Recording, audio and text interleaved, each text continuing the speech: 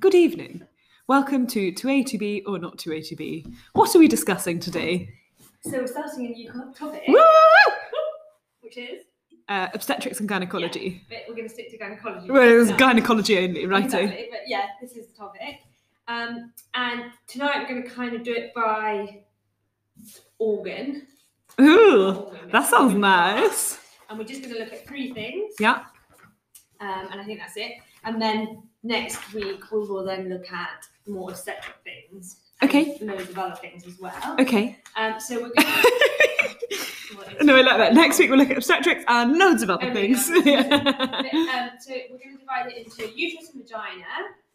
Oh, is this anatomy and embryology we're doing? Not only, there is pathology as well. Okay. But not in every single one. Righty, righty. I mean, Talk me through it. It's okay. I'll stop interrupting. Uterus and vagina, we are doing first anatomy, embryology, different variants, and then a bit of pathology. Okay, I think that's probably an episode, no? It probably is, actually. Yeah. Actually, yes, and then there'll be another one. Yeah. So we'll see how we get on. We're going to start with the uterus and vagina. Very perfect. perfect. What we're going to do, in case we don't do that, let's just start. Okay. So we're just going to talk about changes to the uterus and vagina during different stages of life. Okay. Starting with the uterus, any idea? I'm separating these into neonate, pre-puberty, puberty. So neonate. Yeah. You've actually got quite a big uterus in a neonate. Larger than you would think for a baby. Yeah. And why is that? Related to maternal hormones. Exactly, maternal and placental hormones. Yeah. And then it's a little bit weird, the shape, because the cervix is often larger than the fundus. Okay, so more of a little conical sort of pyramid-y. Smaller. Yeah. Odd. And then pre-puberty. So pre-puberty, you've got a small uterus. It's thin, small. Well, it's more that your body has grown, so the actual uterus hasn't probably changed size that much, but you've grown into it. And it's like a little sausage on ultrasound. It becomes more tubular. Exactly. Perfect. Like sausage, right? And now, instead of the cervix being larger, they're equal. It's sausage. Size. Sausage shape. But cervix to uterus. Sausage. That's how I'm remembering it. But you know what I mean? It is sausage. Yeah. But what I'm trying to say is, do you know how in a baby it's a symmetrical sausage. Is bigger? Yeah. Yeah. That's not a sausage. That's a ice cream cone. Okay, yeah. Just righty. Sausage. Thank you. Puberty. Puberty, you get the uterus. Rather than a sausage, think of a fruit. What do I think a uterus, the shape of a uterus is fruit-wise? Banana? No? Pear. Pear. That'll do. That'll do, thank you. The fundus now larger than the cervix. And that's when you start having a visible endometrium. Okay. Which varies according to the point of your cycle. Exactly. Bien sûr. And then ovaries. Do you want to tell me anything about them? Kind of similar. Lords. Ovaries. Yeah. Neonate. Yeah. More obvious than you'd expect. Yeah, so a bit larger than you'd expect, which then decreases and then remains around or less than 1 cc. Okay. Annoyingly, they're talking cc's and not mils. Yeah. And then they talk about mils as well, but anyway. Yeah. Until about 6, and then they gradually increase to the normal adult size. What is the normal adult size? Does it say? I think it does talk about that later on when we go Okay, on fine. It depends on age. Right, we'll get to that. We'll get to that. Thank you. And then there is... Can you tell me a syndrome? You might not know. No, I'm telling you the least typical finding with it, but streaky ovaries. Oh, yes. Is associated with I've heard that. syndrome. Turner's? Yes. Ooh! What is that? Turner's is exo Exactly. genes, and you get a shield-like chest. Okay. You get a short neck. Yes. High nipples, or something that's wide. I think it's high wide. nipples. Yeah. High nipples. Nipples in your armpits. And streaky ovaries. But what else, actually? Do you get other Müllerian duct abnormalities? So you might get funny kidney. Yes, tract. funny kidney. Okay, fine. Horseshoe kidney. Horseshoe kidney. And something else that you love. What do I love? So many things. So few things. Aortic coarctation. Oh, I love aortic coarctation. I don't know why. And then a pre-puberty uterus. a pre-puberty uterus Mm. at puberty. No, I think, yeah. So that their always- uterus hasn't developed. Yeah. Got you. And I think, it doesn't say it here, but I don't know if this could be a question, but it's the 23rd chromosome that's missing the X. That's the whole XO. What? It's not that every time. Do you know how it's called XO?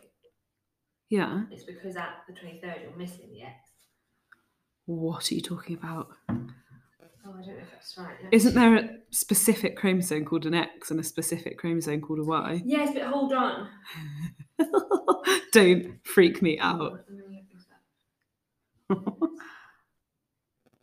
Yeah, but that is the sex ones. Hold on. You've got 46 pairs, Yeah. and the 23rd Yeah, is the the X sex and the ones. Y, is the sex one. Yeah. So you're missing one of the 23rd, which So would then it must be... the Y. Well, you're It's missing called either an XO. X or a Okay. Y, aren't you? It can be either or, no. Surely that would Yeah, make of course. quite a big difference. Well, no, because you're missing it. Yeah, but whether you have a girl with Turner syndrome only has one normal X sex Yeah. chromosome rather than the usual two. Yeah. Yes, it's not going to ever be a Y on its own. No. Yeah. Sorry. Yeah. Turner's is always Always XO, but the O you're missing And could be an obviously X or a Y. because they are It's the 23rd Yes. set. set. Yeah. Fine. Poor. Clarify some genetics there. Embryology. Woo! I love it how he describes it actually. Okay. You probably won't. I'm just going to read this out because I think Mhm. it helps, okay? The quick and dirty of it is that the Mullerian ducts make the uterus and upper 2/3 of the vagina. Yeah. The urogenital sinus grows up to meet the Mullerian ducts and makes the bottom 1/3 of the vagina. Yeah. And then you have the Wolffian ducts are the boy parts and should progress completely in girls. Yeah. Okay. So I'm just going to tell you what goes under each bit, just to re-clarify. Yeah. So under your Mullerian ducts, you have your uterus, Yeah. fallopian tubes, Yeah. upper 2/3 of the vagina. Yeah. Your Wolffian ducts, that's vas deferens. How are we spelling wolf? Wolffian, like a wolf. Wolfian. Yeah. Fine. Got you. Sorry. I'm No, not- that's all right. I just... I haven't put my Invisalign back in. Okay, I'll do it after this episode. Yeah. Vas deferens, seminal vesicles, and epididymis. Okay. And then urogenital sinus, prostate, lower third of vagina. Obviously. Okay. And he has quite a funny way to describe it. And it says, and this is all to do with the whole like malaria and stuff. Imagine that the stuff that makes the kidney and the uterus is all the same soup. You have two bowls of this stuff, half on the left, half on the right. As development occurs, the soup gets poured down, with the first part making the kidneys and the bottom part making the uterus. And because you have two separate bowls of soup, they need to fuse to make the uterus. But then it's just soup, and when it fuses, it makes like a clump. But in order to make the cavity within the uterus, cleavage then occurs, which is like the final part. Yeah. And then depending on what happens to the souping pouring, you're going to get different anomalies. Okay. A bit weird, but there you go. Yeah, that is weird. I might not think of it like that. But then within that anomalies that you can have a failure to form, failure to fuse, and failure to cleave. Yeah. So failure to form, Yeah. you might not have a kidney on one side, and you might have a Unicornuate. uterus. Yeah. Plus or minus a horn, rudimentary horn. Yeah. Yeah. Failure to fuse. Have you got any idea what types of uterus? So you could have the one where you've got two separate horns, Yeah. which is bicornuate, Yes. and the one that is not separate. Because I get these a bit confused, Yeah, and I want a good way to. yeah. Oh well, let's come to them then in a minute if we're coming to them. They are didelphys Yeah. and bicornuate. Yeah. Didelphys more commonly. Okay. More commonly remembered, I think. It's more severe fusion anomaly. Okay. And then failure to cleave, and that's the classic. It's a septate uterus. So Yeah. there's still stuff within the cavity. Yeah. And then Are we talking about renal anomalies here, or just? well, the first one on when you had a unicornate, you also then didn't have a kidney on the same. Sure, but in this bit here, are we going to talk about like duplexes talk about or a syndrome, for example, that will have both? Okay, but no, we're not going to talk Fine. all of that renal stuff. We'll come into the renal. Fine, yeah. fine. So then within the failure to form one, Yeah. It's called Müllerian agenesis.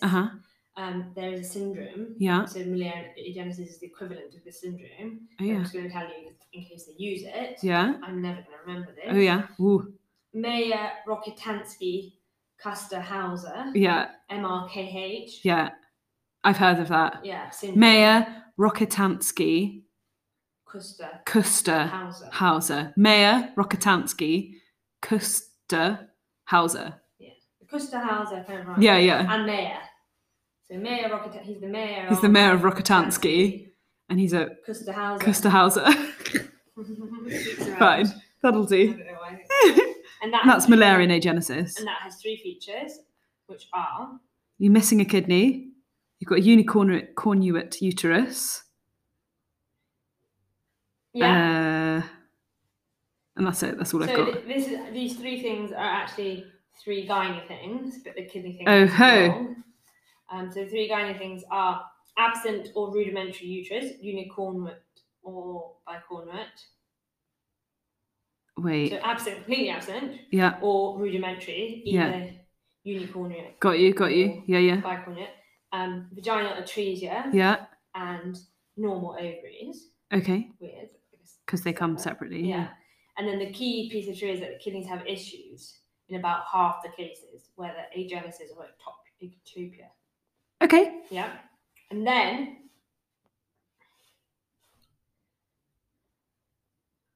I'm a bit confused now.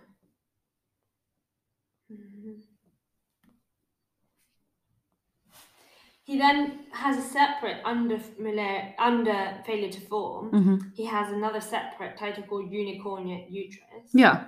And I think that's just unicornuate uterus on its own. Yeah, which makes sense. Yeah. And then within that you have, because that's very different to Müllerian agenesis, isn't it? Yeah. Although within Müllerian agenesis you did have a unicornuate. Well, I think that was a rudimentary unicornuate, so it's not really formed. Okay. And then within this unicornuate uterus category, there's 4 subtypes. Okay. Depending on how rudimentary it is, I don't know what you need to know. 40% of these chicks will have renal issues. Okay. So the difference is only half to 40%. Yeah. Using usually renal agenesis ipsilateral to the rudimentary horn. Can you tell me the different types? It says basically plus or minus rudimentary horn, plus or minus endometrial tissue. Okay. So like how? Yeah. Fine. And obviously, if you have endometrial tissue in a non-communicating horn, then you're going to get pelvic pain. Yeah. And increased risk, if it is like communicating, increased risk of miscarriage, rupture. Sure. Makes sense. And then failure. So within this, we're going to go into a bit more detail for each of them. Failure to fuse. Remind me. So the failure to fuses are funny uteruses. Exactly. So we're going to go through. Sorry, them. also called uterine abnormalities. So can you remember any of the ones we were saying? So you've got your bicornuate and your didelphus. Okay. So didelphus, you said, was more severe. Yeah. So what do you think that is? So that is when you have 2 separate cervixes as well. So complete uterine duplication. 2 cervixes, 2 uteri, and 2 upper third vagina. 2 upper thirds of the vagina. Heavens above. I mean, it's not there. Okay. So that makes sense. And then bicornuate. Can you remember this? Bicornuate, you've got 1 cervix. Yeah. 2 uterine horns.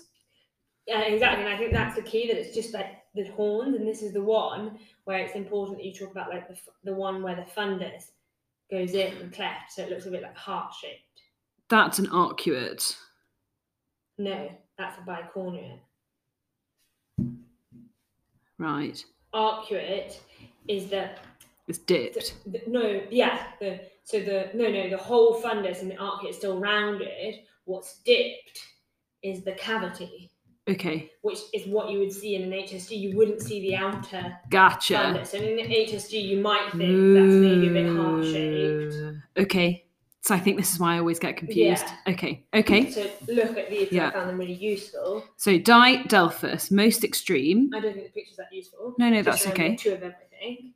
Then the bicornuate, you have the two horns. Two horns, And it's heart-shaped this bit. fundus outside. So the Yeah. external wall Yeah. of the uterus is heart-shaped. Yeah. And then septate, that makes sense. We know about that. It's basically very similar, but you don't get the heart shape. Yeah. And it's completely septated Fine. to the bottom. Yeah. Then arcuate, we've just said, it's Yeah. dipping there. Yeah. And then you can have T-shape. That's a drug. DES. Thank you. Which was given. Morning sickness? No, I think they thought it would prevent miscarriage. Oh, yes. Morning sickness was thalidomide. Yeah. Fine. Very Sorry, good. where were we? Failure So, to fuse. We've spoken about Didelphus. We've kind of spoken about bicornuate, but we need to know like what's relevant to that. Although they can have an increased risk of fetal loss, it's much less of an issue compared to septate. Fertility isn't as much of a size thing as it is a blood supply thing. Sorry, say that again. Although they can have an increased risk. Okay, sorry, I should have started. I think maybe about.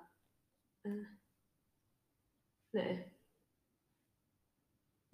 Although they can have an increased risk of fetal loss, it's much less of an issue compared to septate. Fertility isn't as much of a size thing as it is a blood supply thing. So for that, does he mean that in septate there's No, in Didelphus. What? We're comparing it to... Oh yeah, compared to septate, you're right, sorry. So in septate, you've got a problem with the blood supply. Okay. Fine. Yeah. Fine. And with Didelphus, what's he saying here? Is he saying something about symptoms or something? The vaginal septum is present 75% of the time. Vaginal septum. Okay. So within the vagina. Yeah. And then if the patient does not have vaginal obstruction, this is usually asymptomatic. So the patient won't know that they have a Didelphus. Sure. Yeah, fine. Which makes sense. Fine. And then bicornuate, actually not as much of a problem for fertility-wise as septate. Yeah. Fine. And then T-shape, you told me what it's from. Yeah. And he says it's quite like trivia history, so it might be quite high yield in questions. Do these patients have any particular like phenotype? Do they look a particular way or have any other health conditions? This drug ended up with vaginal clear cell carcinoma and uterine anomalies. That's the uterine anomalies. So they have uterine anomalies and vaginal clear cell carcinomas. Not definitively, but at risk of. Yeah. Fine. Okay. That's failure to fuse, and then the last one was failure to cleave. Yeah. So that's your septate. Yeah. Tell me about that. So two endometrial canals separated by a fibrous or muscular septum. Whether it's fibrous or muscular can be determined by MRI, and that changes the management because you do different things. I'll tell you in a second what you do, but there is an increased risk of infertility and recurrent spontaneous abortion. Makes sense because it's septate much smaller. The septum. No, it's not size. No, it's not size. Sorry, but it must also be because Didelphus can't be good for your fertility. I don't think any abnormality is good for your fertility, but get away from that thinking it's size. The septum has a shitty blood supply, and if it implants on the septum rather than anywhere else, it will fail early. And I think the whole management thing is that depending on whether it's fibrous or muscular, you can resect it.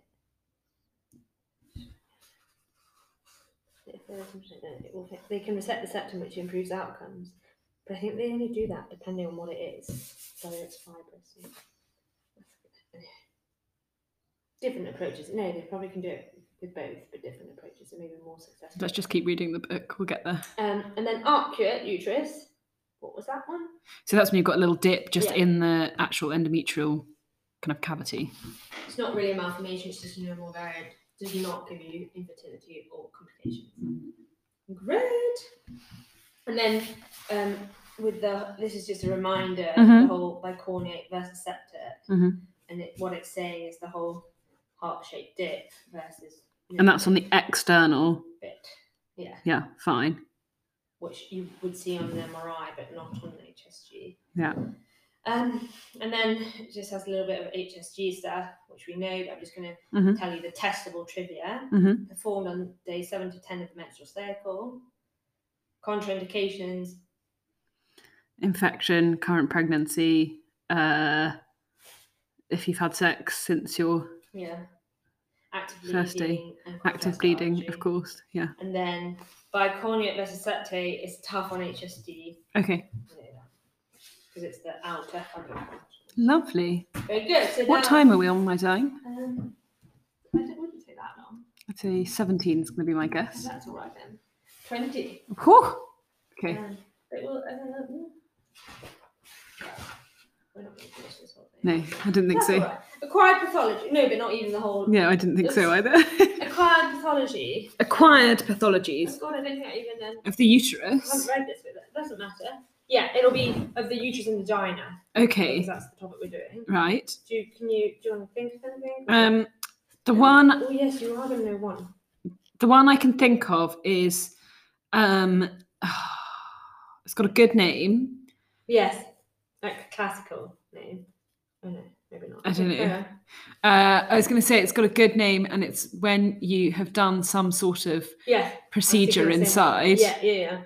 And then you get something. I can't remember. Just tell me. Asherman's. Asherman's. That's it. What is Asherman's? Intrauterine adhesions. Adhesions. That's it. Yeah. And what it is, scarring in the uterus that occurs secondary to injury, so prior dilatation and curettage, surgery, pregnancy, or infection, classically genitourinary TB. Typically shown on HSG, and I think I've actually had one. I should really look for that. With either non-filling of the uterus or multiple irregular linear filling defects, lacuna pattern, with inability to appropriately distend the endometrial cavity. MRI would show a bunch of T2 dark bands. Yeah. Clinically, this results in infertility. So very good. That's the one I knew. Yeah. Give me some clues as to other ones. So one of them is related to PID. Oh, okay. So it's like an inflammatory thing. So uterus and vagina, not fallopian tubes we're talking about. Yeah. PID. It's in the spectrum of PID, so it's basically going to be an itis. Endometritis. Okay. Often see it 2 to 5 days after delivery. And I think that's when they can get really septic. Especially in women with prolonged labour or premature rupture, you're going to have fluid and a thickened endometrial cavity. Oh wait, so this isn't associated with PID? This is in the spectrum of PID. Oh, fine. Sorry. Inflammatory. So it's PID, but you get it after delivery. Yeah, not related. Fine. Fine. So sorry, I wasn't listening. I was distracted by that. So 2 to 5 days after delivery. Keep going. Especially in women with prolonged labour or premature rupture. Okay. So time for the bugs to get in. Infection. You're going to have fluid and a thickened endometrial cavity. Yeah. You can have gas in the cavity, not specific in a postpartum woman. I was going to say, surely you'd have gas anyway. And it can progress to pyometrium. Oh dear. Which is when it then becomes pus. Oh dear. Nasty. You don't want a pyometrium. Yeah. Okay, that's good. And then tell me about some other ones. AVM. Oh, an AVM. So is that after or acquired? Okay. So tell me acquired. I was going to say after like a uterine artery embolization or something. Previous D&C. Okay. Therapeutic abortion, cesarean section, or just multiple pregnancies. Okay. And you can do a Doppler ultrasound, which is going to show. Well, how would you describe an AVM in the brain? Like in terms of structural. Lots of wiggly worms. Serpiginous and/or tubular anechoic structures within the myometrium. Very good. With high velocity colour Doppler flow. Fine. Nailed that. Lovely. Very good. In the myometrium we're talking about. Yeah. Fine. Okay. That's what it says here. So yeah. And then, don't think I'd heard about this one. Yeah. Salpingitis ischica nodosa, SIN. No. We have a picture. This is a nodular scarring of the fallopian tubes that produces an Aunt Minnie appearance. Okay. As trivia. Why are we talking about the fallopian tubes? I guess because naughty HSGs. I don't know. It's not uterus or vagina. Yeah. But I don't think we have fallopian tubes. Fine, I'll stop being pedantic, but tell me about sin. As to it usually involves the proximal 2/3 of the tube. It's of unknown etiology, but likely post-inflammatory infections. It's strongly associated with infertility and ectopic pregnancy. But how cool would it be to see that? Can you tell me what it looks like? Nodular scarring. And it has that bibbly-bobbly fallopian tube. Fine, okay. Interesting. So cotton woolly on one side. Yeah. Instead of having a nice tube. Yeah. Contrast I'm in. Tell me the next one. So we finished the acquired pathology ones. Very good. Do you want to tell me them again? Yeah. So you've got sin, salpingitis in ismica nodosa. Yeah. You've got uterine AVMs, you've got Asherman's, which is adhesions, and you've got endometritis. Yeah. So we've got 5 minutes left. Yeah, I think we should stop and do, because we can do that and vagina in the next episode. Yeah, kind regards.